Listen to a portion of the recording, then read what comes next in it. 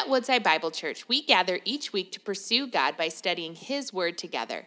As we kick off the new year, we invite you to tune into our current series, The Forgotten Virtue, Learning to Love Again, where we'll discover how God defines love, Christ personifies love, and the Spirit empowers us to love one another. Together, we'll experience healing and hope in the love God designed for us, a love we carry through every season of life. I'm grateful to be able to share with you from God's Word as well. We're going to continue in our sermon series in the letter of 1 John. So if you have a Bible and want to follow along, turn all the way to the end, the book of Revelation, then just a few books leftward, and you'll hit 1 John. We're going to be in chapter 5, verses 1 through 5. So 1 John chapter 5, verses 1 through 5, the Apostle John, Jesus' beloved disciple, one of the three on Jesus' inner circle throughout his ministry.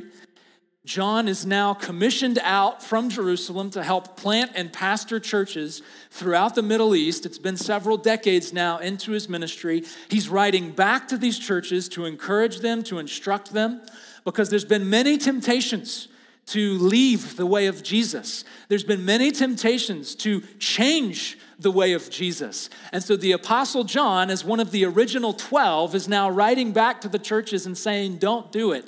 This is the way of Christ. This is how to stay faithful. This is the truth. I want you to stay in fellowship with us because our fellowship is with the Father and with His Son, Jesus Christ. So that's His purpose. And we're still doing the same thing right now as we read this and we try to understand, is conform more and more to the way of Christ and what He handed down to His apostles and now what's been handed down to us through the sacred scriptures. So let's dive in. 1 John chapter 5, verses 1 through 5. Brothers and sisters, hear the words of our God. Everyone who believes that Jesus is the Christ has been born of God. And everyone who loves the Father loves whoever has been born of the Father. By this we know that we love the children of God, when we love God and obey His commandments. For this is the love of God, that we keep His commandments, and His commandments are not burdensome. For everyone who has been born of God overcomes the world, and this is the victory that has overcome the world, our faith. Who is it that overcomes the world except the one who believes that Jesus is the Son of God? This is the word of the Lord. Thanks be to God.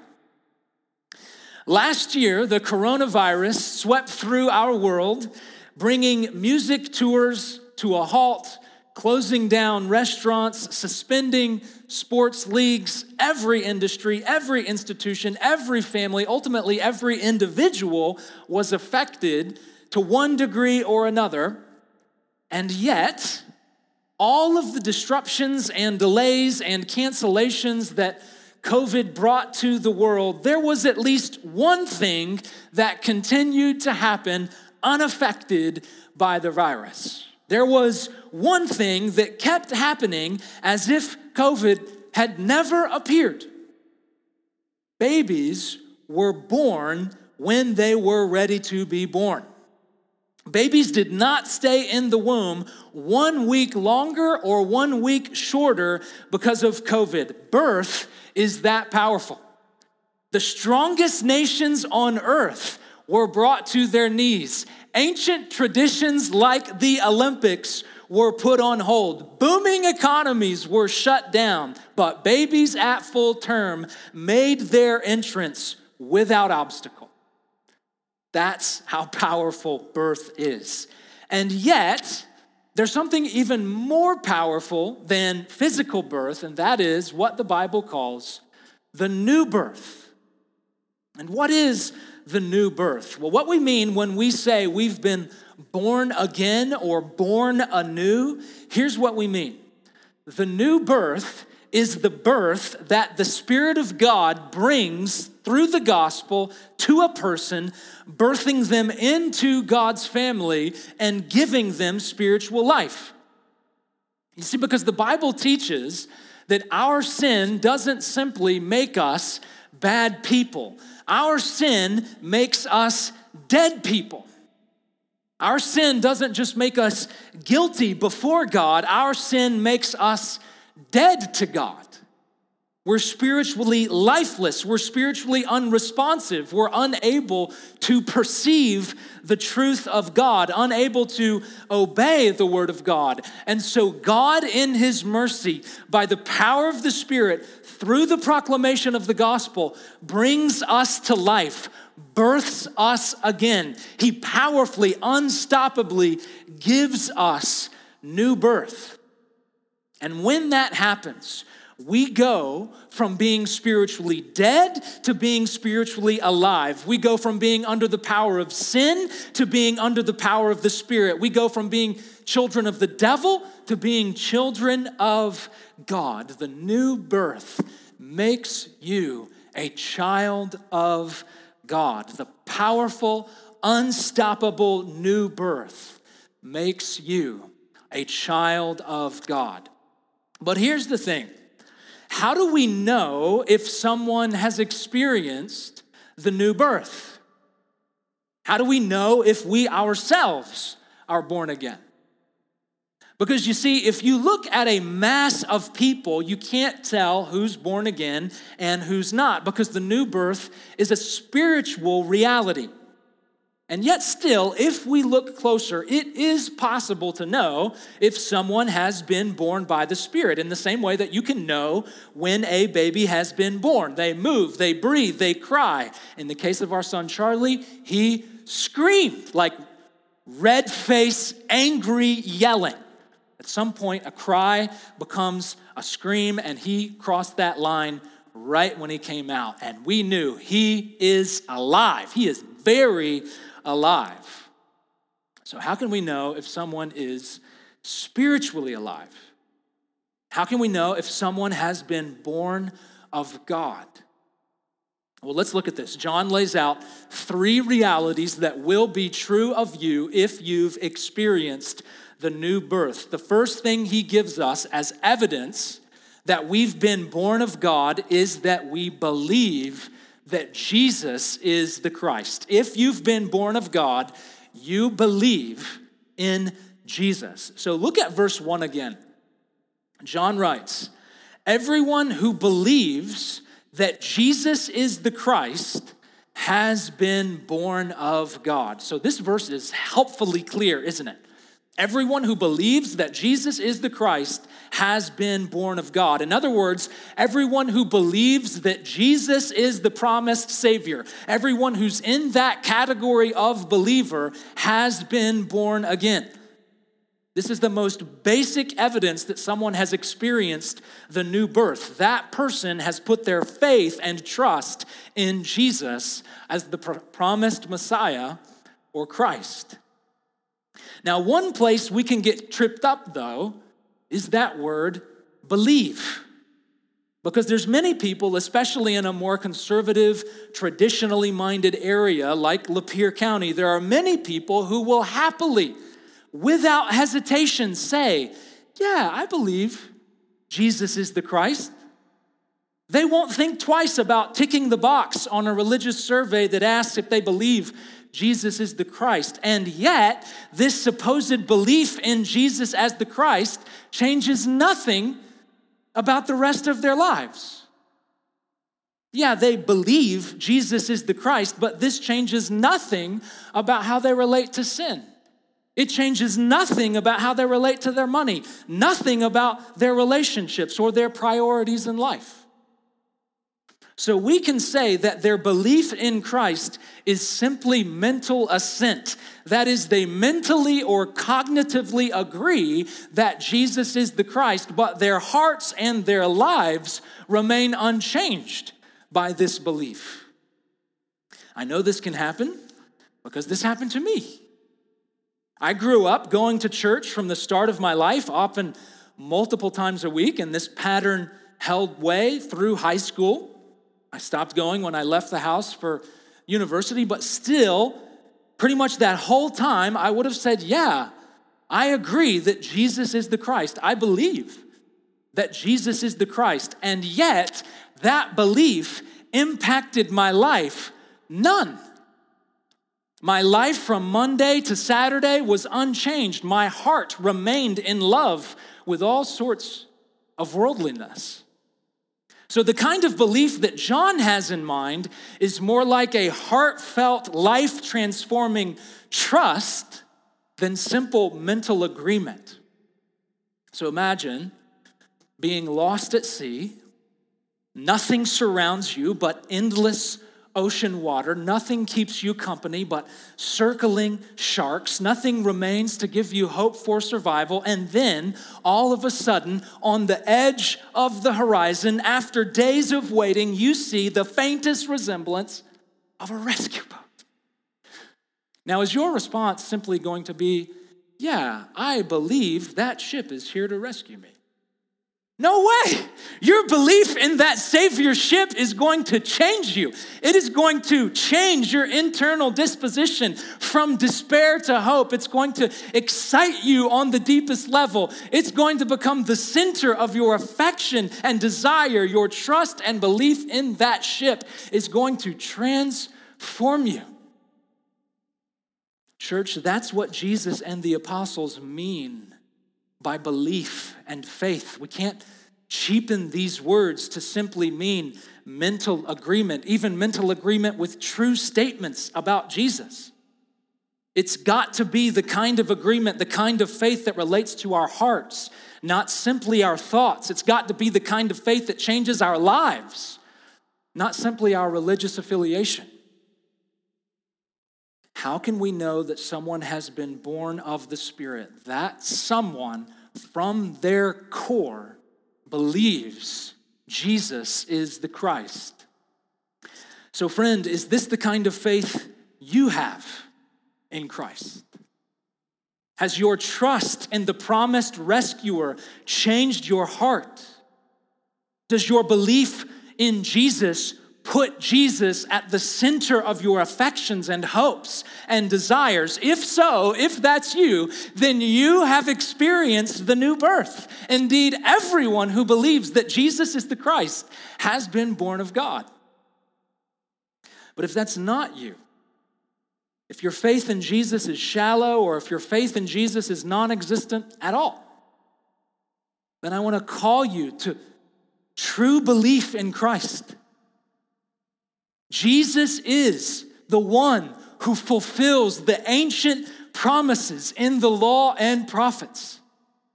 Jesus demonstrated his true identity as the Christ, as the Son of God. He demonstrated his true identity through wonders and miracles, and his claims to be the Christ were vindicated by his resurrection from the grave. And so I urge you, trust in him. Sink the roots of your faith in him. And if you do, then you will know that you have been born of God, born by the Spirit. 3 realities that show we've been born again: belief in Jesus, and secondly, love for God's people. If you have been born of God, you will love God's children. Let's see this in the text itself. Go back to verse 1. Everyone who believes that Jesus is the Christ has been born of God, and everyone who loves the Father loves who has ever been born of the Father. So now John references God the Father. In other words, the one who birthed us by the Spirit. And he says, you who love the one who birthed you will also love everyone else whom he has given birth to. So he says that if we are born of God, then we will show we're born of God by loving everyone else who's been born of God. So think of it this way. I am William's dad. William is one of my sons. And because I'm William's dad, William loves me. He loves me as his father. But I am also Charlie's dad. And because William loves me, and he knows that Charlie is also my child, William also loves Charlie. William loves Charlie simply because Charlie's my child and William's my child. But if William said, well, I love you, Dad, but I hate Charlie, then I would say, no way, that doesn't work. You're both my children. Any genuine love you have for me will flow through to Charlie also. And that's exactly what John said in in 1 John chapter 4, verse 20. You remember this, we looked at it just a few weeks ago. John wrote, if anyone says, I love God, if anyone says, I love the Father, and yet that same person hates his brother, then that person who said, I love the Father is a liar. You don't love the Father, and you haven't been born of the Father if you don't love the Father's children. So that's the connection between the two statements in chapter 5, verse 1. If you believe in Jesus Christ, then you know God has given you new birth. And that new birth puts you in the family of God, which is going to make you love the father of the family. And if you love the father of the family, you're going to love the family. So do you love the family? If you've been born into the family, you will love the family. So if you want to know if you've been born again, we must ask, do you love the family? We've been learning this last month about the love that we as disciples of Jesus ought to have for one another. Love that is expressed in action, love that is expressed in action and truth, not just talk. Do you love God's people in this way? Do you love God's people regardless of their skin color? Or will you only love people who look a certain way? Do you love God's children regardless of their maturity level?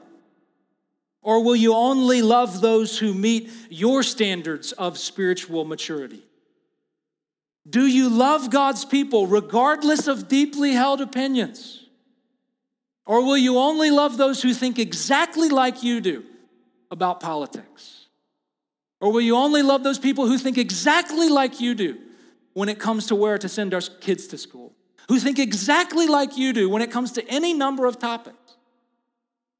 Brothers and sisters, the church unto eternity will be a multi-ethnic and multicultural people made up of folks from every tribe, tongue, and nation. Forever, that is who we will be. The redeemed from every tribe, tongue, and nation. As I've heard it said before, if you don't like diversity, you are not going to like heaven. So how wide and how deep and how long is your love for God's many and diverse children? Because if you've been born of God, then you love God's children. And John wants to press this point further and expand on it. So look at verses 2 and 3. He says, by this we know that we love the children of God, when we love God and obey God's commandments. For this is the love of God, that we keep God's commandments. So in verses 2 and 3, he almost says the inverse of what he said in verse 1. In verse 1, he says that everyone who has been born of God loves God's children. And now in verses 2 and 3, he helps them understand what love for God's children look like. And he interesting says that we know we love God's children when we love God and obey God's commandments. For this is the love of God, that we obey his commandments. So this is a really powerful point, because there's a lot of people who want to say, look, I don't need God. I don't need religion. I just want to love people. I just want to care for mankind. I just want to do good in the world. I'm not really into God or religion. But the apostle counters this mindset. He says, if you've been born of God, you'll love God's people.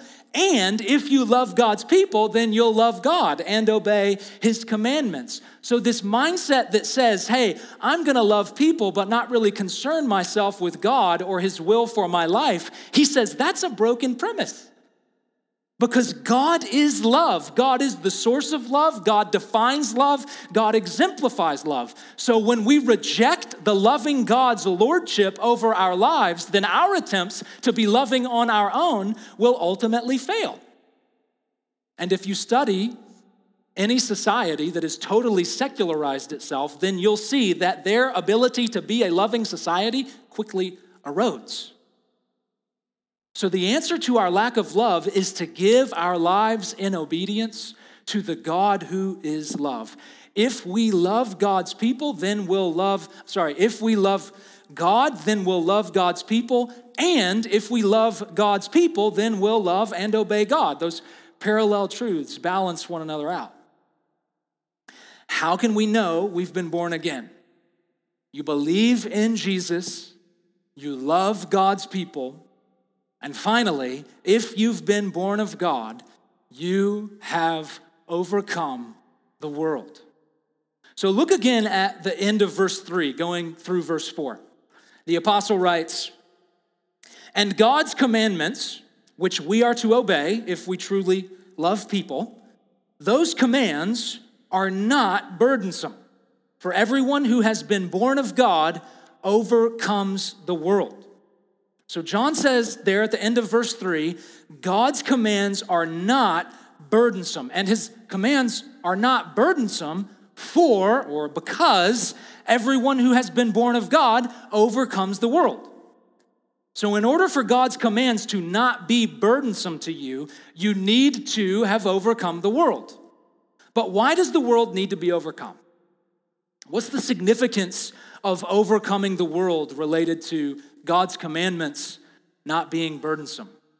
Well, here are a few things that we learn about the world as it relates to the Apostle John's writing. If we want to understand why we need to overcome the world, it'll help to understand what he means by the world. So listen to these few verses. Chapter 2, verse 16. "The world stands in opposition to God and the things of the world." Chapter 5, verse 19. "The world lies in the power of the evil one." Chapter 3, verse 13. "The world hates followers of Jesus." Chapter 4, verse 5. "The false teachers confusing Jesus' followers are from the world." Chapter 2, verse 17.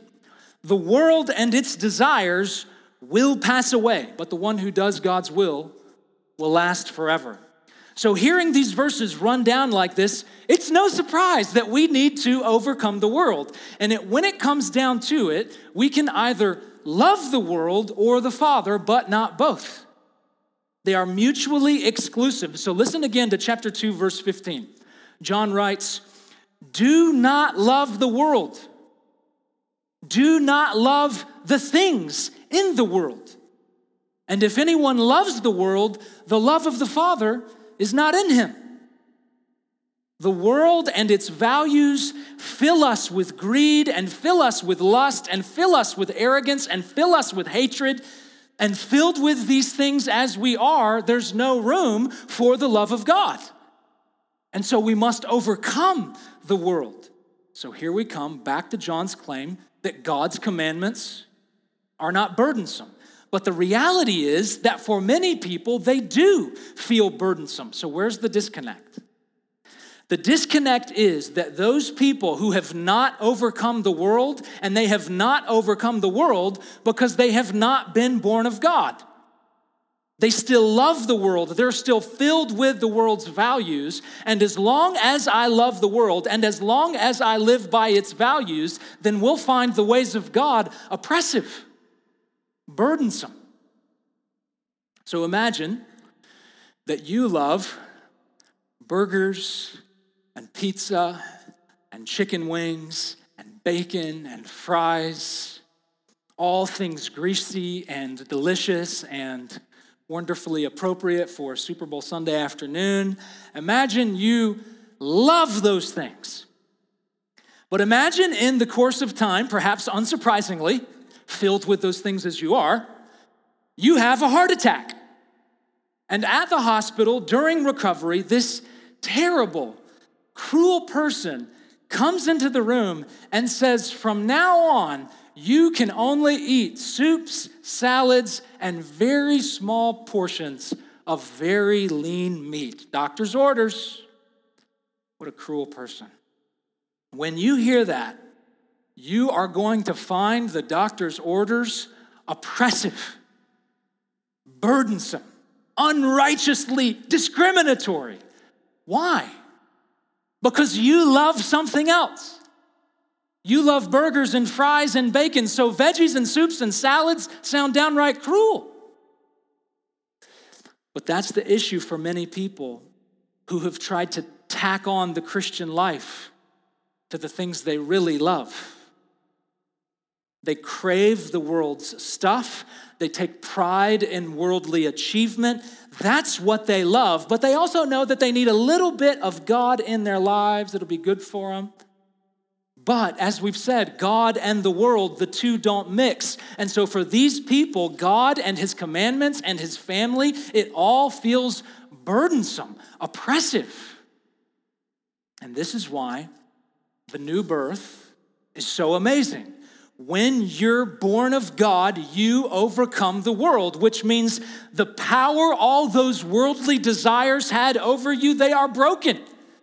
They are stripped of their power because now at the center of your heart's affections and the object of our faith is Jesus. That's what John points to in the next verse, verses 4 and 5. And this is the victory that has overcome the world. This is the victory that has freed us from sin's power. This is the victory that makes God's commands no longer a burden. This is the victory. Our faith.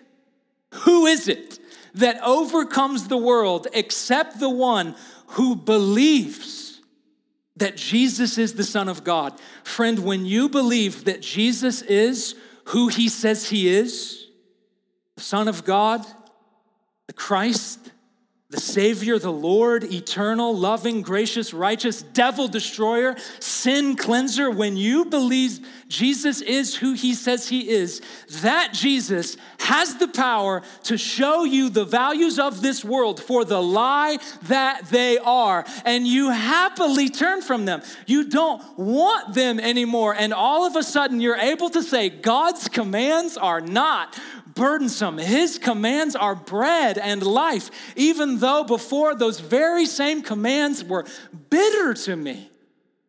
Now they are my delight. Those commands that used to be perplexing and confusing to me, now they are light and life and joy to me. I mean, I can't even imagine hearing the command, no more bacon. That is forever awful, right? I don't even eat a lot of bacon, but the fact that I can eat bacon, I can't imagine that command, no more bacon. Who can live like that? And some of us are like that with our sin. We think there's no way I can walk away from my sin. I love what I'm doing. And God's commands against my sin feel like such a burden. But if something else gets a hold of your heart, if you place your faith in something more beautiful, more truthful, more glorious than your sin, then you can overcome. Then God's commands won't be a burden, they'll be a blessing, they'll be a relief. So, are the desires of the flesh, are the desires of the eyes, and the pride of life controlling forces in your life? Are these worldly powers dominating your life? Then the apostle warns us that it may be an indication that you have not been born of God. Everyone who has been born of God overcomes the world. And so I urge you to come to Christ in humble faith. Trust him from your heart. Confess that he is Lord. Look to him as your rescuer, redeemer, savior. And if you're starting to feel your heart tugged in that direction, if you're starting to feel your heart drawn toward Christ, then know that the Spirit is working and he loves to give new life. Coronavirus may close down our movie theaters.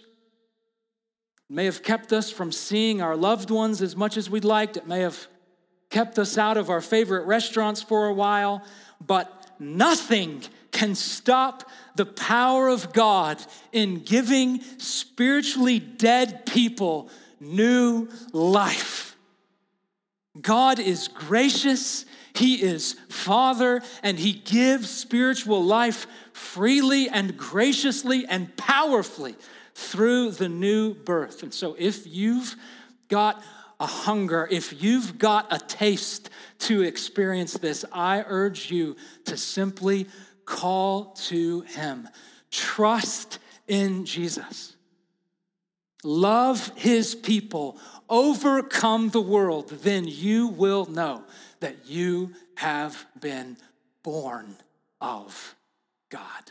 I pray it would be so. In the name of the Father, Son, and Holy Spirit. Amen. Let's pray. Our Father in heaven, this morning we gladly, joyfully boast in the death of Christ. Because it's in his death that the power of sin was defeated. The power of our sin was defeated. God, we look to the cross as a sign of victory, as a sign of Satan's fate. And so, God, we pray that more and more that victory would be experienced in our lives. God, come and help us believe. Help us to trust. Help us to see Jesus more clearly for how glorious and beautiful and truthful he is, that we may overcome the world. We pray this in Jesus' name. Amen. Thank you for joining us as we study God's Word together. We would love to hear how God is moving in your heart and get you connected into the Woodside Bible Church family. Head to woodsidebible.org/connect to introduce yourself today.